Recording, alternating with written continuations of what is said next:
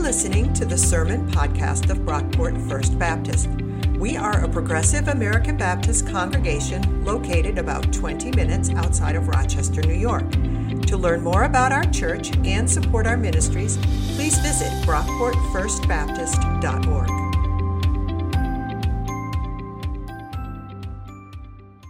Okay, as we continue our journey through Mark, today's reading is from chapter 11, verses 27 through 33. I believe it should be on the screen in front of you.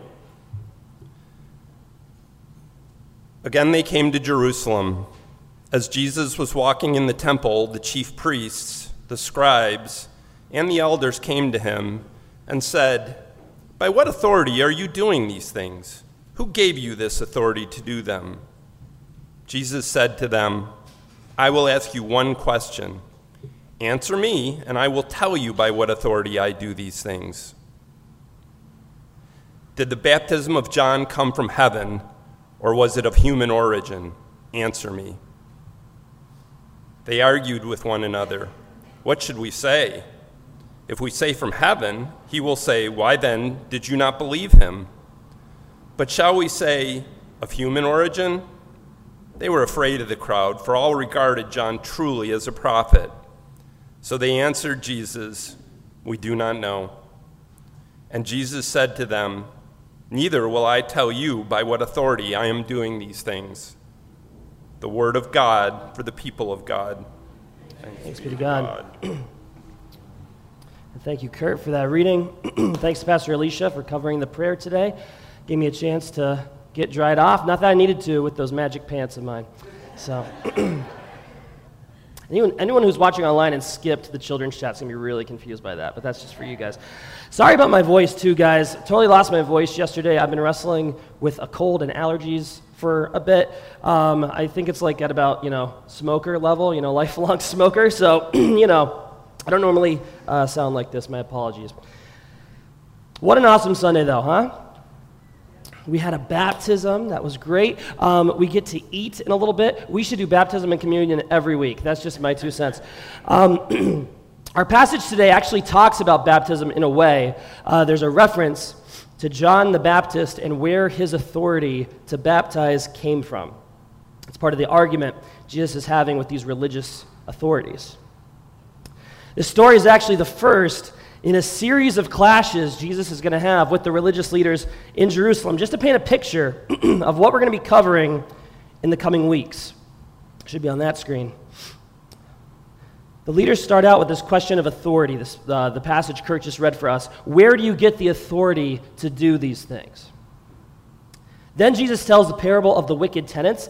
That's a story where Jesus is directly calling out these religious leaders. They are the wicked tenants. We'll get to that next week.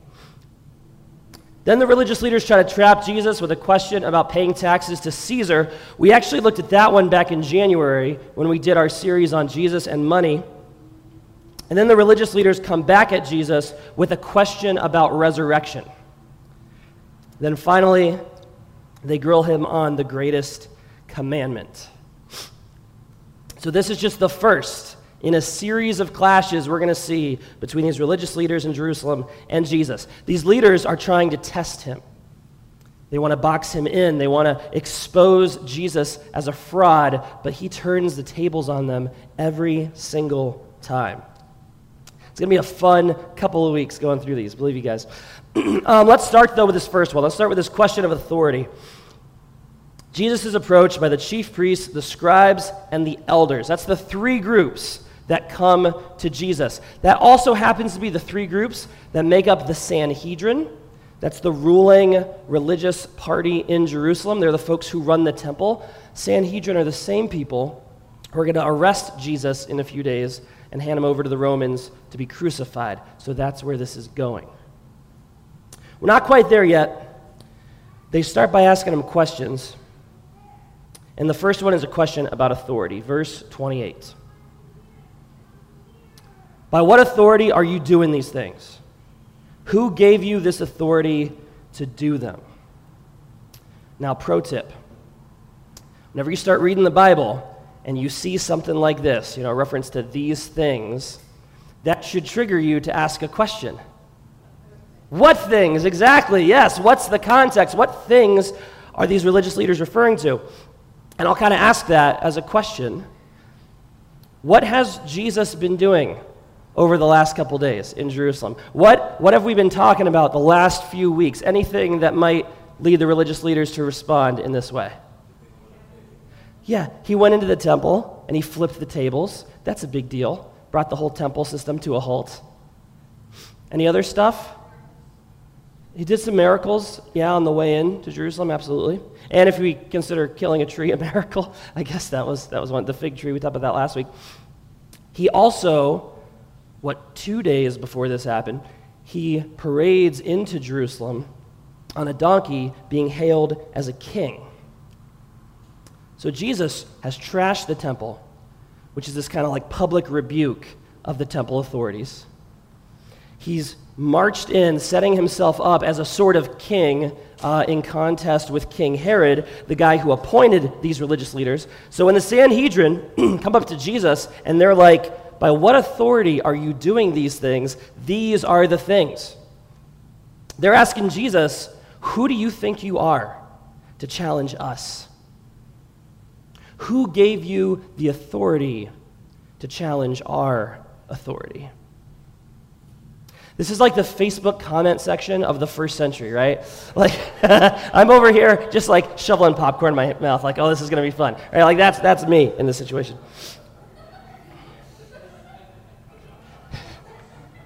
That's silly. Now, Jesus could answer these guys directly, right?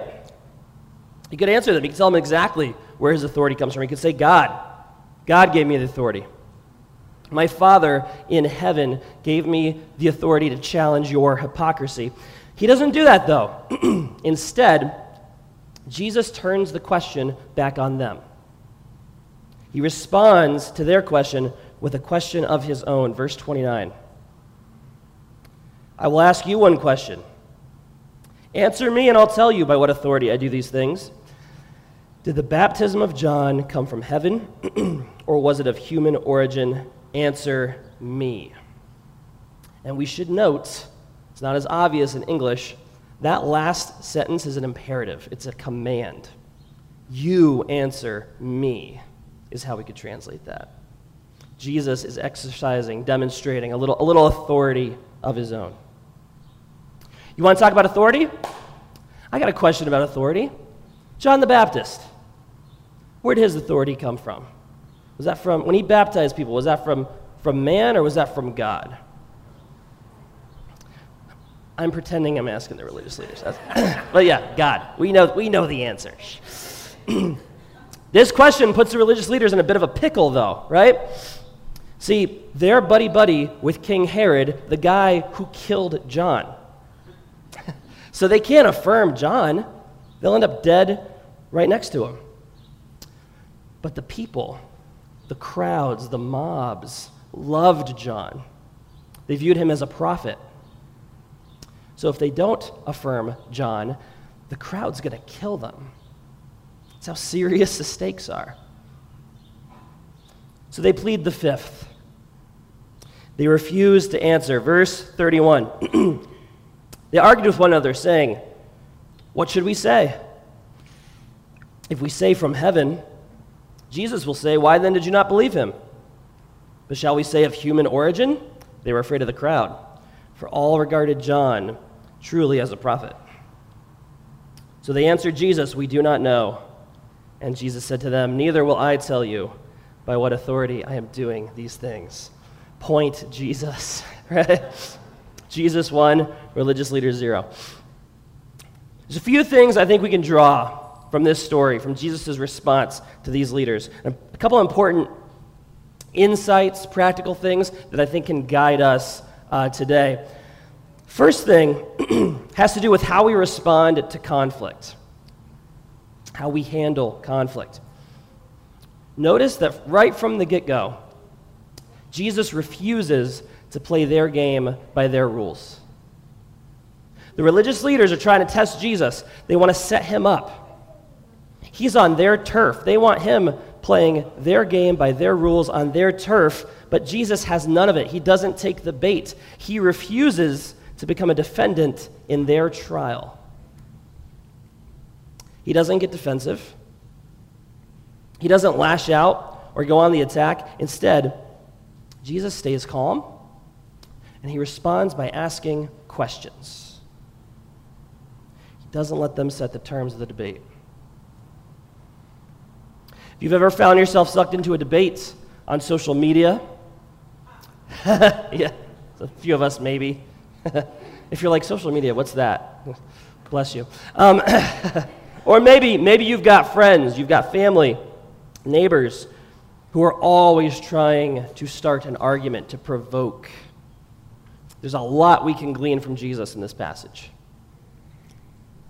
Tomorrow is the 4th of July, right? Happy birthday, America. A lot of us are going to be going to cookouts. We're going to be around friends, extended family.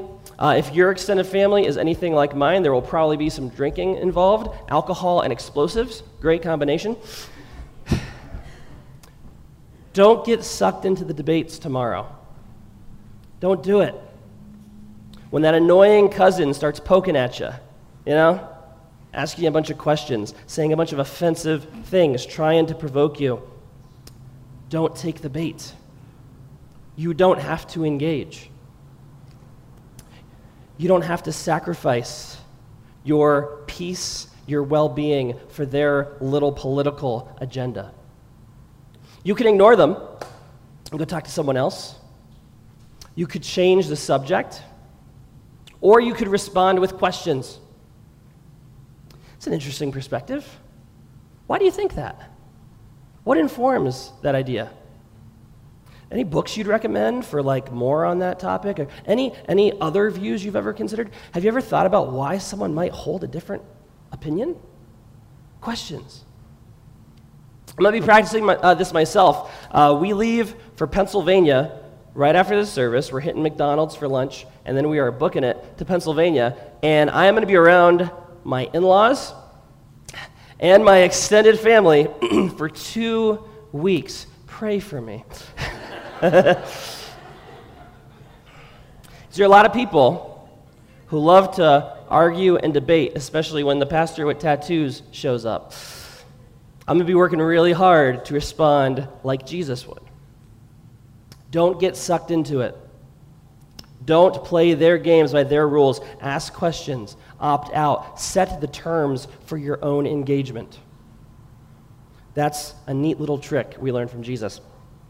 Second thing, other thing, I think we can pick up on here, and this is where it gets a lot more personal, is that I think Jesus challenges us in much the same way he challenges the religious leaders. When we read the Bible, if we're reading it well, we're probably imagining ourselves in the story, right?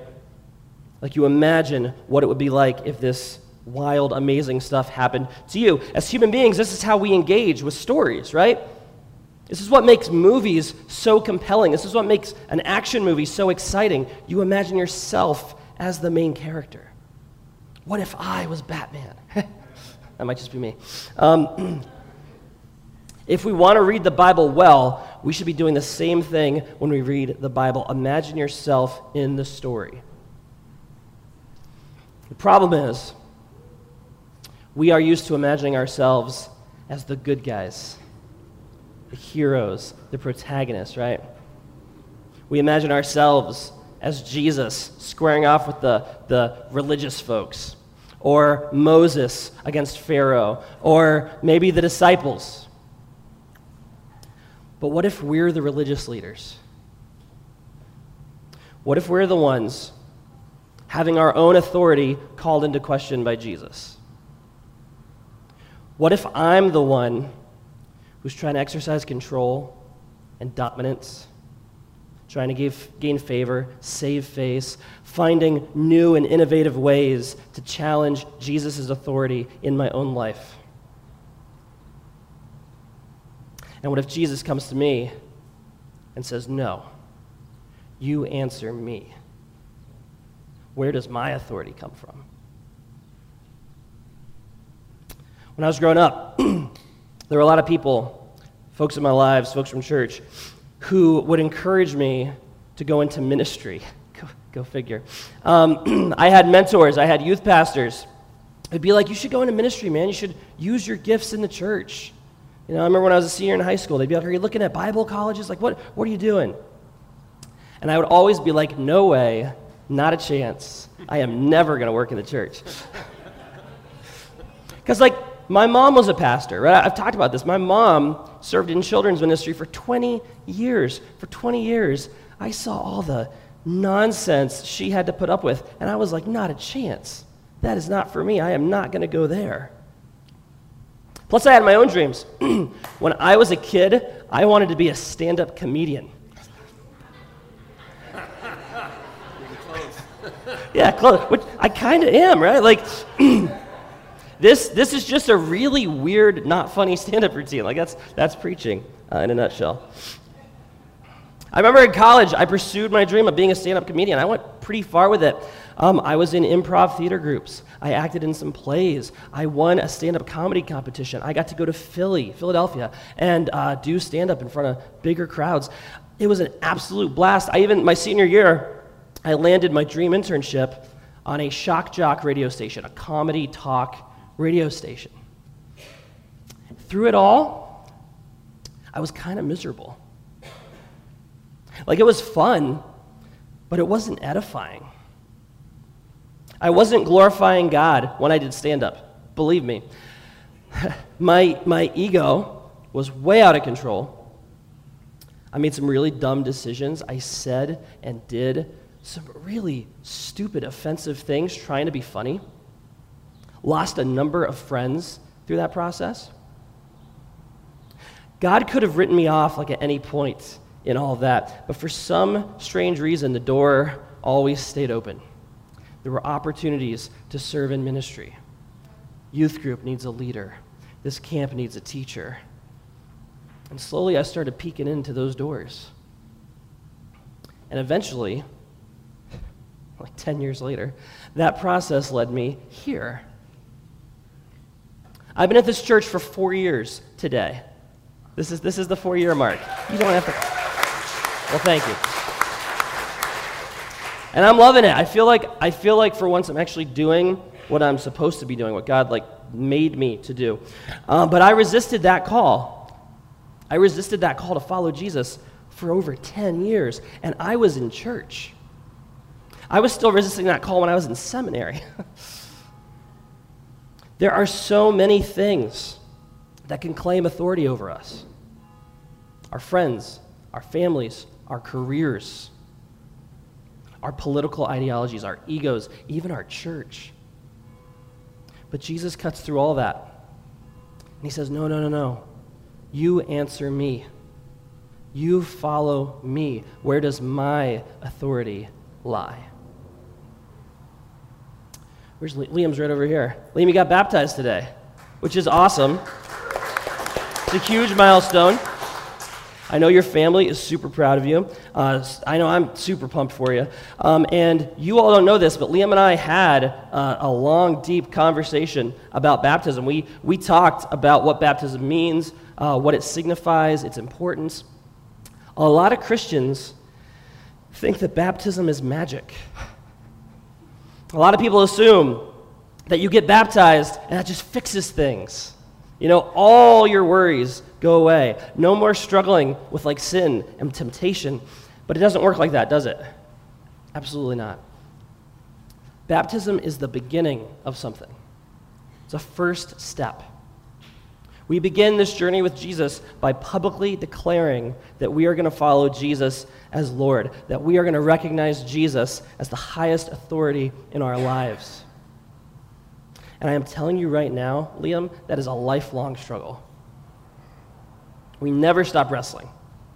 We never stop fighting between God's will and our own. It is always a struggle.